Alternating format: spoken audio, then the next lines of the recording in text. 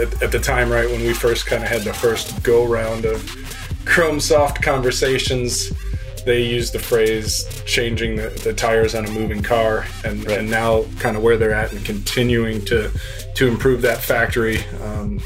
They're saying it's becoming more like changing the engine on a moving car. All right, everybody, how you living? Tony, how's life?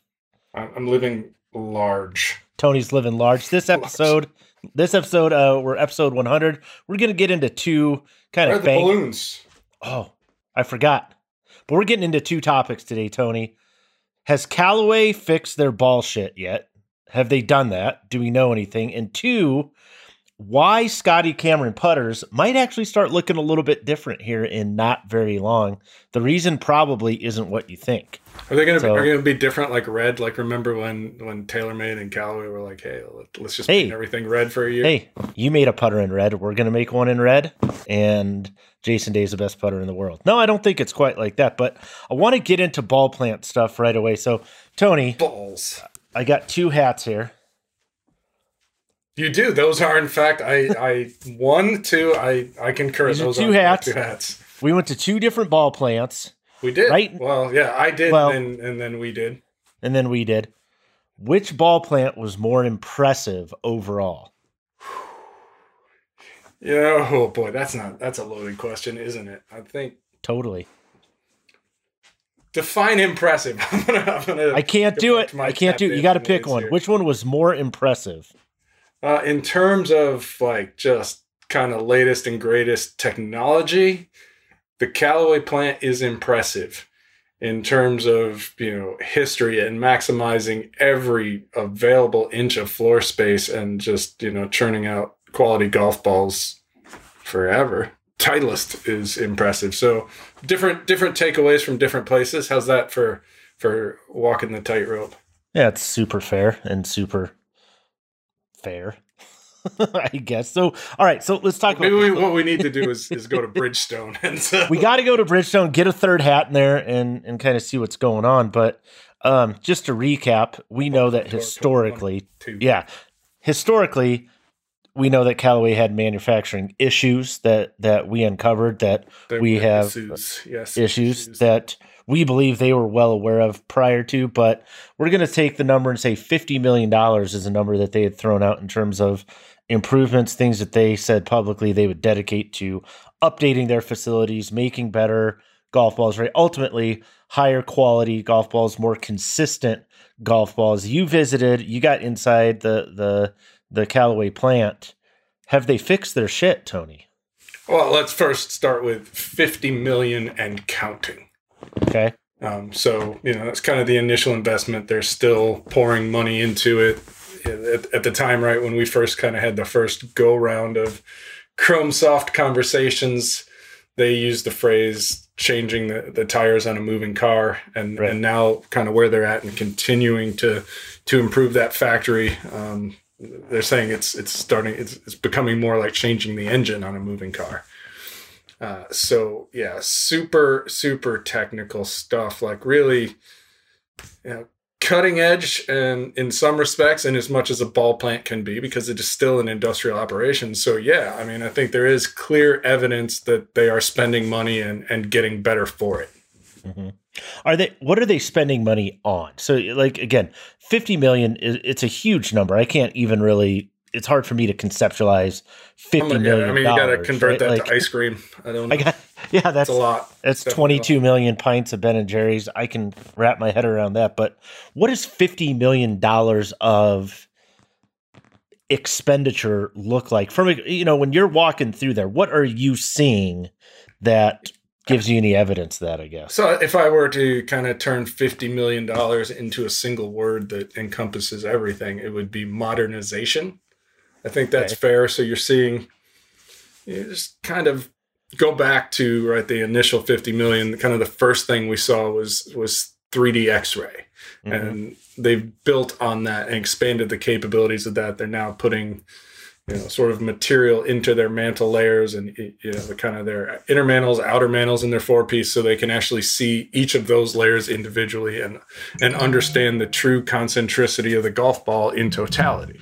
Okay, so not just the core is centered. It's like, hey, everything is centered. That's kind of cool. Right. So make it really simple, right? When you're making, let's say, a 3-piece golf ball, you have the core that obviously goes in the middle. You have a mantle layer. Ideally, the core goes in the middle. That was part of the original problem, right? The core was in the middle, and then sometimes also not in the middle. Not at all in the middle. So you have a core in the center. You have a mantle layer that wraps around that core, and then finally you have a thin cover that's made out of some type of urethane, and that's if you don't have another mantle layer. But sure, that's right. If you don't have a second mantle layer, but in a 3-piece tour level ball, core, mantle, cover, those 3 pieces are kind of what you have. What, to review for people, what did Callaway get so wrong before that they had to invest this amount of money? Where was the jackknife semi-trailer on the highway? Where did it happen? I mean, we definitely know they had issues centering cores, and we found it with Chrome Soft, and then going back generations, cutting things like the Hex series, so speed regime, right? Anything that had essentially more than 2 layers, and certainly more so when you got into the 4-piece balls, where that core is highly visible and you can see when it shifted. And this was kind of an issue, and if you just sort of dissect video of the process at the time, it wasn't technical. What you could kind of see as you kind of play that in slow-mo is like, hey, we've got our outer core, and now we're just going to have a guy toss the core in, and hopefully it lands in the middle. Is certainly what it looked like when I watched some of the videos. So like playing cornhole. Right, yeah. I mean, to an extent, it was like that. And now they've got robotics that go into it, very precise. The things like upgrades to your ovens, you don't think about that, right? But if you've got however many cores, multiple, right? Dozens of cores in a single batch, you need every part of that oven to be exactly the same temperature, because that's going to drive things like compression, consistency, and other ways. So, that's one of the things I saw at Titleist when I went the first time, right? Like just precision control, patents around controlling temperature at every point inside an oven, all the corners, the middle, etc. And now to see Callaway do things like that, they have that technology now. They can cook balls at the same temperature. Small detail, you would think, but huge impact on the final product. Again, the robotic centering of the cores, or at least that's where they're headed, right? If we're being brutally honest here, they did kind of stop making dual core balls for the time being. And I was going to ask that question. That's the obvious joke, right? What's the easiest way to center a dual core ball? Don't make one. Don't make one, right? I mean, because we know it is. I mean, those 2 questions I had for you. One is Callaway did go away from the dual core construction process. So rather than having 2 different layers to center, 4 different layers, you went from 4 to 3. So, okay, that makes it a little bit more simple. But then secondly, do you, based on what you've seen in there, have reason to believe or evidence to support that Callaway has fixed the problem, so to speak? Is it something that consumers can go, yep, Callaway's said they do this, they invested, and mission accomplished? I think they're well on their way. So one of the kind of the quiet part here in the precision technology story is that... Say the quiet part out loud. So they have, the 3D X-ray is ongoing, but that doesn't necessarily help prevent mistakes, right? It's like we already made the mistake and now we found it. Right. And there's really no going back at that stage in the game. You're throwing it away. You're just throwing it away, right? Yeah. So with what they've added, the processes they've added into the process or continue to add, now they're at the point where they are going to kind of catch things earlier in the process, ultimately yield less scrap is ultimately the goal, right? Less things that have to get thrown away. But again, that's an ongoing process. So you actually have a situation where the factory is almost running in parallel as they wait for new tools to come in. So, some of what gets made goes through this high precision, fully automated, laser scanned every which way process. And some of the stuff goes through kind of the older equipment that isn't where Callaway wants to be, and I think more importantly, isn't where Callaway is going to be down the road and, months and the years to come. So let's get to that. Yeah, because Callaway's throwing around this term precision technology, right? They've put that on the outside of the box. It's on the box. It's on the box. Put it on a box if it's not true. Yeah, it's got to be true. Kind of a fact. I mean, what does that actually mean? So like precision technology? Yeah, like you get I get a box of cereal and it says, "Ooh, new and improved." Well, I'd hope and to an extent, right? That's what precision technology means, is new and improved. And so does that mean they weren't doing precision technology before? Well, I mean, yeah, it's certainly more precise than it was. How's that? I mean, you start advertising technology. That you're doing something now. It's like, hey, I don't. Well, I mean, does that mean you have to? So if you're saying, hey, this is what we do now, doesn't that kind of mean that's not what we were doing before? Yeah, and I think they've done a reasonably good job of acknowledging that. Certainly you have to kind of go and look for those responses, but they are out there. They've acknowledged that the ball wasn't what it should be, definitely not what they want it to be. Right. So, hey, past is a past, right? Let's move on from that. If we talk about precision technology, it's kind of it's sort of an evolving thing that rolls out in phases. So with this iteration of precision technology, the emphasis is on that, what they talk about concentricity offsets. Again, is everything inside that ball centered? Is my layer thickness the same? If we just kind of talk in 2 dimensions, keep it simple. Is my mantle is thick on my left side? It is on my right side. It's that sort of thing. So that's where they are now. And, and I really didn't think about this until we visited Titleist, but one of the big things that's been great for Callaway around precision technology inside the factory is it's given the entire team there something to rally around, something to be proud of. Yeah. And that's a huge difference maker, because again, like, we know those previous generation balls weren't great. And I'm sure everybody at the factory wanted to make the best product they could, but they didn't necessarily have that capability. Right. Now they have the capabilities to make a really good golf ball. And again, it's evolving. It's going to get better. It's not everything that they want it to be, but it is something that the people working that factory can rally around and really be proud of. And that, I think, is, ultimately, when you have a workforce that's driven towards a common goal. And when I was there, it got to be kind of a joke, because at every station, they really kind of walked me from step 1 to step 2, right? Every part of the process. And there was a demonstration there and an engineer there to kind of step me through in detail. And every person there used the phrase precision technology, to the point where I was like, how much are you paying these guys? Is there a bonus in here? And we all had a good laugh about it, but it is really that. It's something that they can build around and then build on as they move into, again, when we see what I assume will be a 2024 golf ball, if the cycle holds, right? That'll be an evolution of precision technology. And so where we are, like I said, layer concentricity now, we're going to get into whatever the next part of that story is. And so again, yeah, it's progress. And I think, we'll see. I just ordered today the second batch for Ball Lab, and we'll see what that looks like. But my expectation is that we're going to see a better ball from Callaway than we've seen to date, because I've seen everything that has gone into making it that wasn't there even 2 years ago, and certainly wasn't there 4 years ago when we really started looking at this and going, my God, what is this? Right. Well, and the proof of people say the proof is in the pudding. Really, the proof is in the eating. Right. So when you actually get the balls in hand and can put them through our methodologies and see ultimately, hey, did these processes lead to a better outcome? That's when we're actually going to know. But based on what you saw, based on your sense of things from there, because this will kind of lead into Titleist a little bit. Titleist is the bar. There's no 2 ways about it. They are the absolute bar in the industry.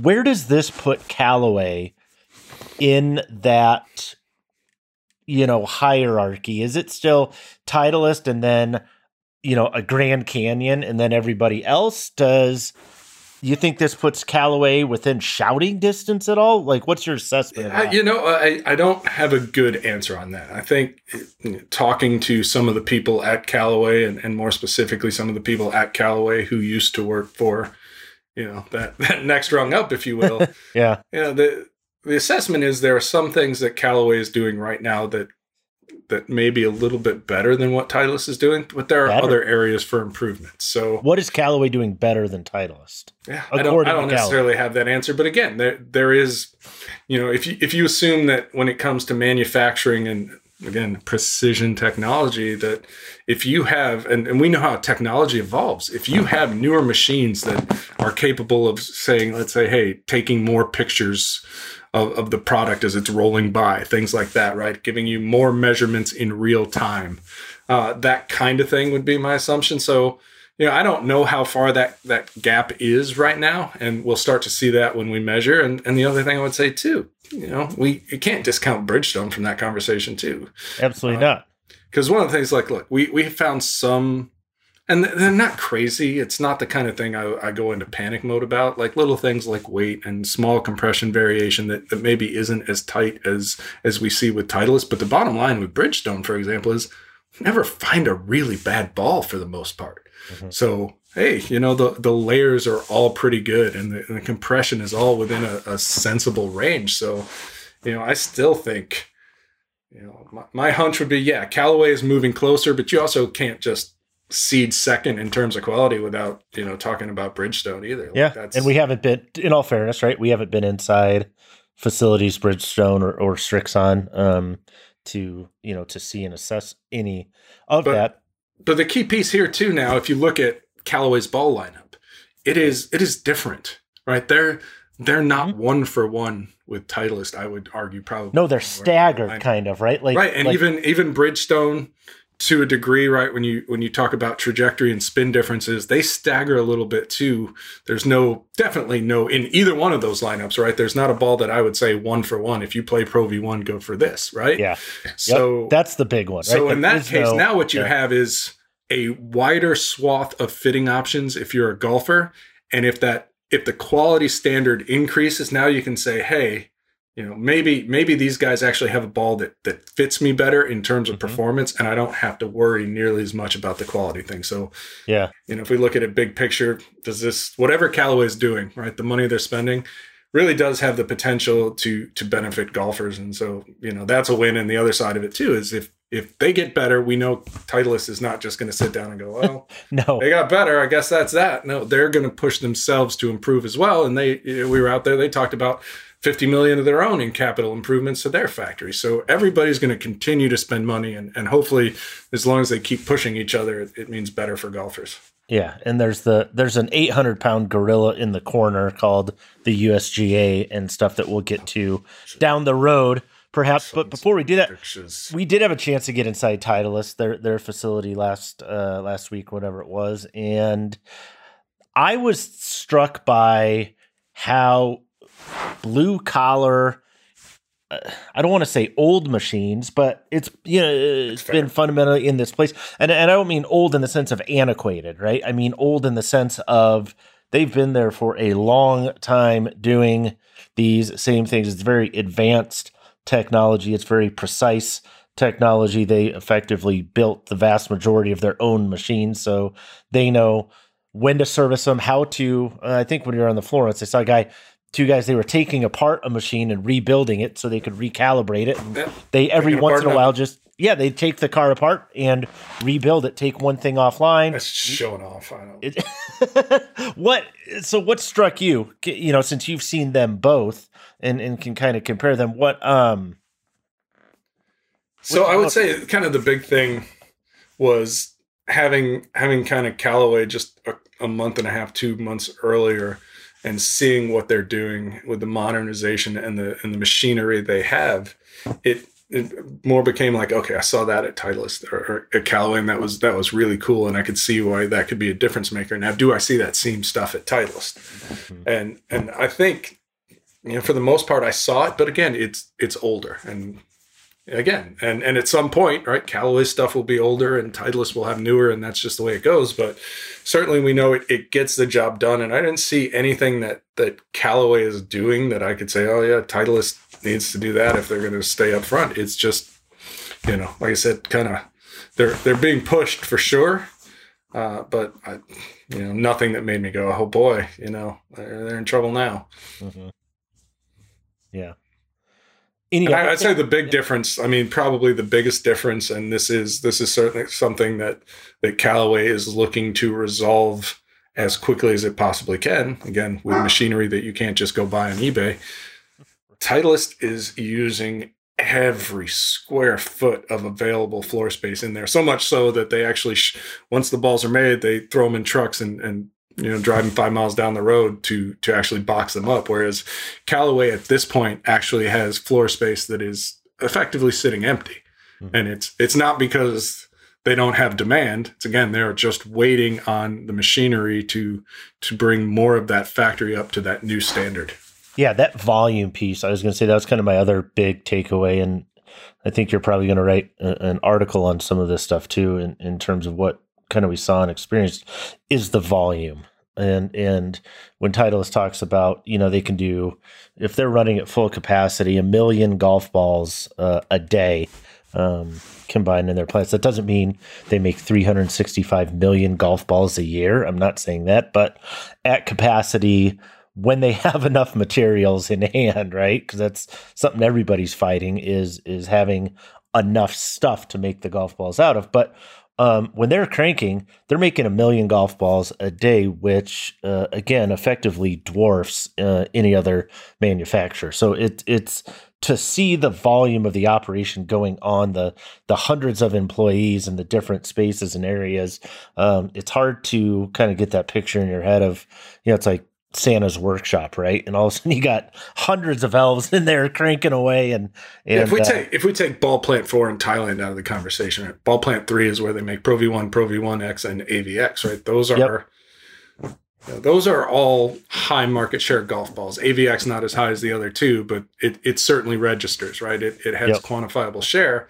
You go to Callaway, that factory makes Chrome Soft X, and now XLS, but in any given month, right, there's a little bit of shuffle between Super Soft, which is made overseas, as certainly if it's not number one, it's the number 2 ball in Callaway's lineup. So there's certainly, I wouldn't say the same kind of demand at the kind of the top of the market share category on the factory as there is for Titleist. Kind of a unique situation there, but I mean, Callaway, Titleist would love to be making more balls right now. Callaway would love to be making more balls, and Srixon, Bridgestone, TaylorMade. If you're making a golf ball right now, you're wishing you could make more. So, and what's funny, right? We focus so much on the end result. We test products, we test golf balls, we evaluate the those outward pieces, the ultimately what's delivered. But I think you saw this, seeing some former Titleist employees inside the Callaway ball plant, inside the Titleist ball plant, people that have been there, generations. One guy we talked to was like, between him and his dad, I think his dad was there 42 years and he was 37. Like, they've been there almost 80 of the years, in terms of their family. You and I started talking about, okay, really these highly refined processes and all these things, ultimately, and a lot of it comes down to the people. And I know there are a couple of people that kind of, sprung to mind for both of us in terms of, if consumers knew who these people were and what they do, they'd probably start to attach themselves to kind of those individuals, not unlike an artist, right? Where it's like, oh, you see a painting. Yeah, it's the painting, but the whole backstory in that person. And that's part of what kind of draws you in. What, who were those people for you when you and I were chatting about it? Who were some of the names that popped to mind for you? Well, sticking briefly in the ball category, right? It's one of these things, like, we know because it's our job to know, but it's not widely known, I'm sure, to most of the people listening to this, but, kind of a name on the move, right? It's almost like trading teams happens all the time, but Eric Loper was the ball guy at TaylorMade from the first round draft pick. Left. Fair to say, for sure. On the ball side, if you're drafting golf ball R&D guys, I think he's first round pick solidly. So he left TaylorMade. He's been at Callaway for 2 years now. So worked on the current generation. There are some things I see when I measure golf balls that's like, all right, Loper did that. I see his fingerprint. What specifically do you see going from TaylorMade to Callaway, now you see it at Callaway. What specifically do you look and say, oh, that's a the Loper? One thing that had like Loper's fingerprints all over it was, so we've talked before and we see it in Ball Lab. TaylorMade makes a small golf ball, Right? They push the limits of the USGA. I say that it's probably it's conforming ish technically, yeah, but it conforms to the letter, but not the spirit of the rule. Is kind of what I would say. And when I measured the new Chrome Softs, I'm like, Loper, you make the small, but again, faster, right. It's a way to get speed out of any, or certainly I wouldn't say speed necessarily, talking aerodynamic resistance, some speed, but you're a longer golf ball out of a softer golf ball, and so that's smart, and so you're going to see it. They're I talked about the guys that I met, and in one case, chatted with again last time I saw him.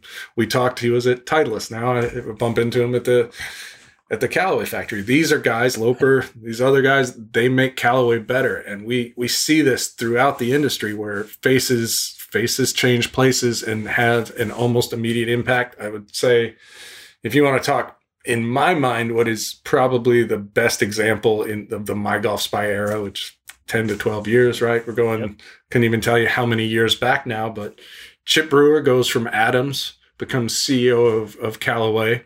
Yep. Within a couple months, he brings in Harry Arnett, who was with TaylorMade previously, develop an entirely new marketing strategy.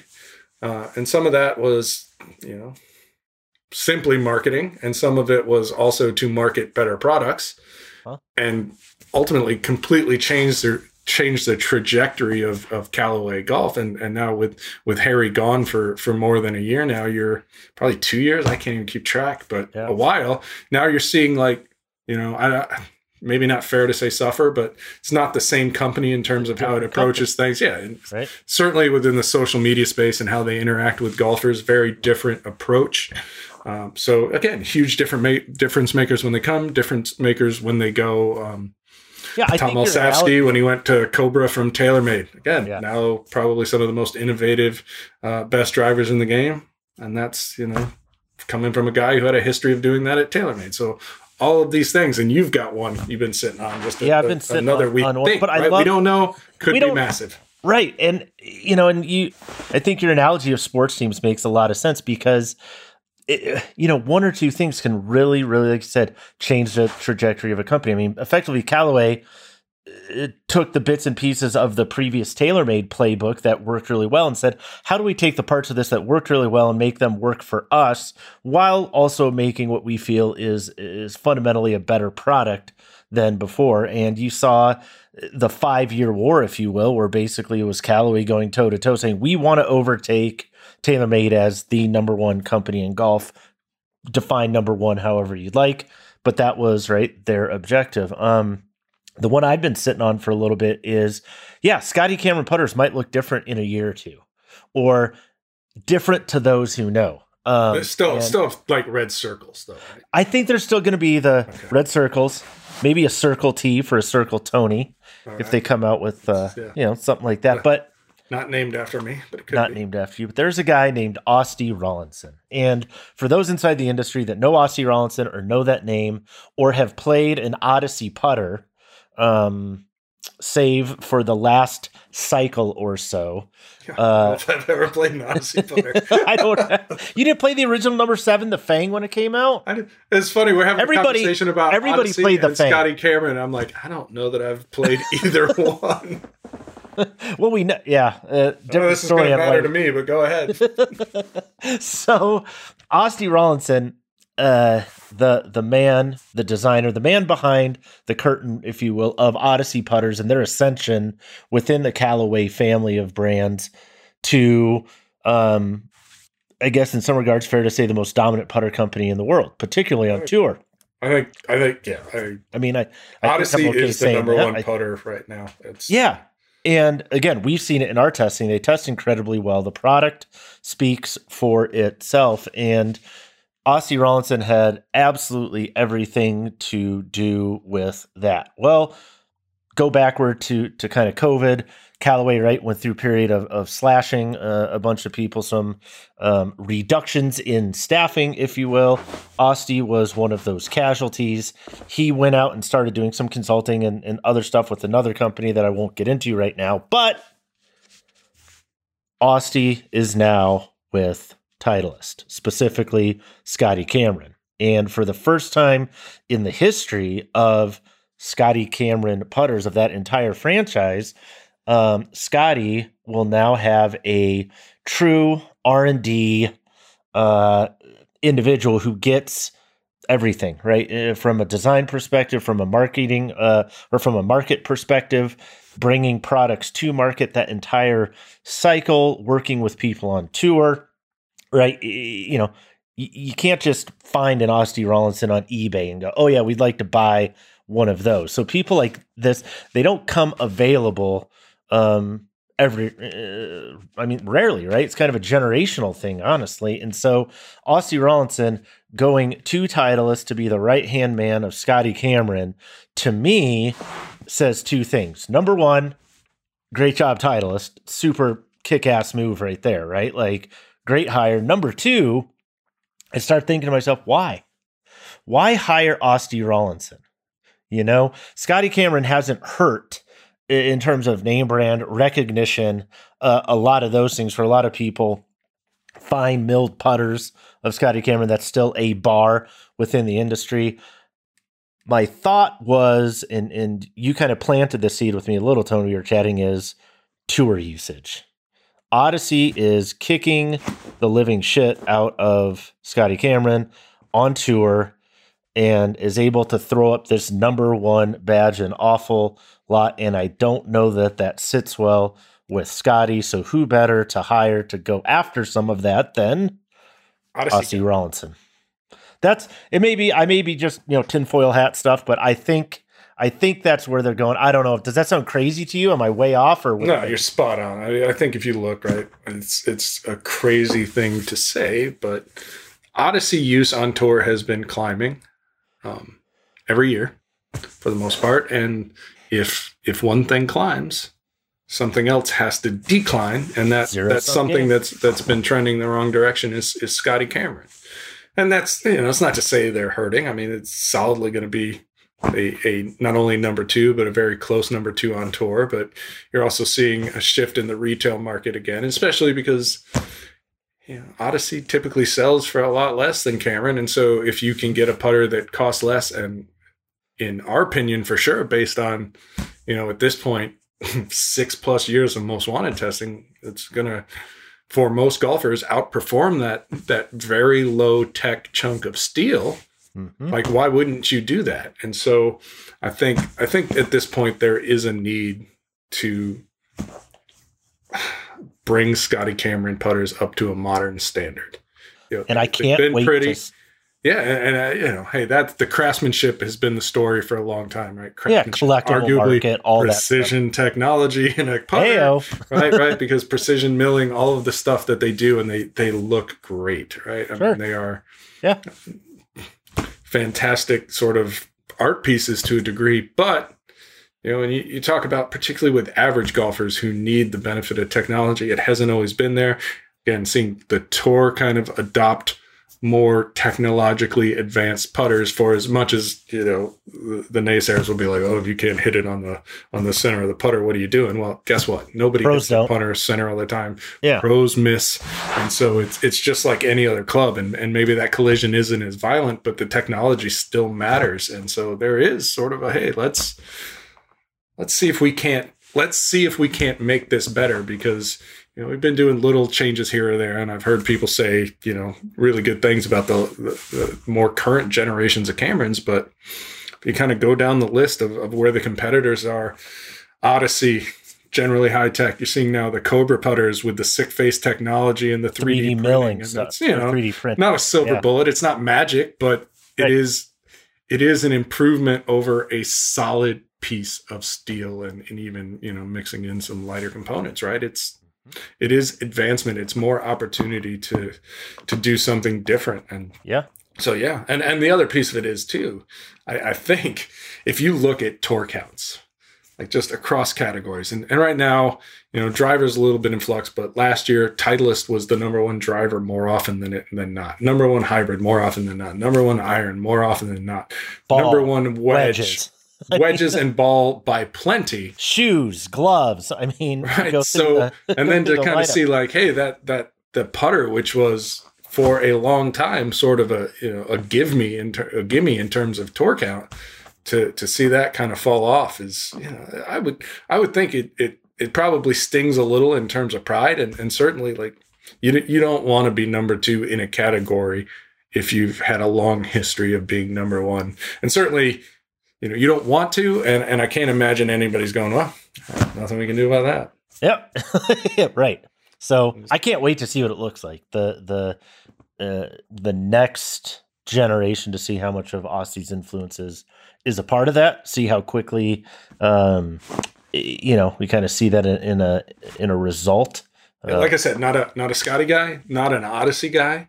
Maybe something in that Scottish mixture like appeals to me, but certainly I'm going to be interested to see how much we notice and how soon we see it. Yeah, the Scottish lineup. We'll see what becomes of that. So, any final thoughts, Tony? Anything you need to get off your chest or off your eyebrows before we go? Do we want to do a giveaway? Do a giveaway. You have 30 seconds. So, what are you giving away? All right, we're going to do a Callaway prize package here. Callaway prize package. Stuff I picked up in Journey. So, Rogue. Oh, that was the hat I had. Rogue hat. And of course, like this, I may be tipping my hand early here, but this may be the big piece of it. But with Rogue, we get the instruction manual. Oh, think speed. And think speed. And then you go Rogue. All right. So we got the wristbands.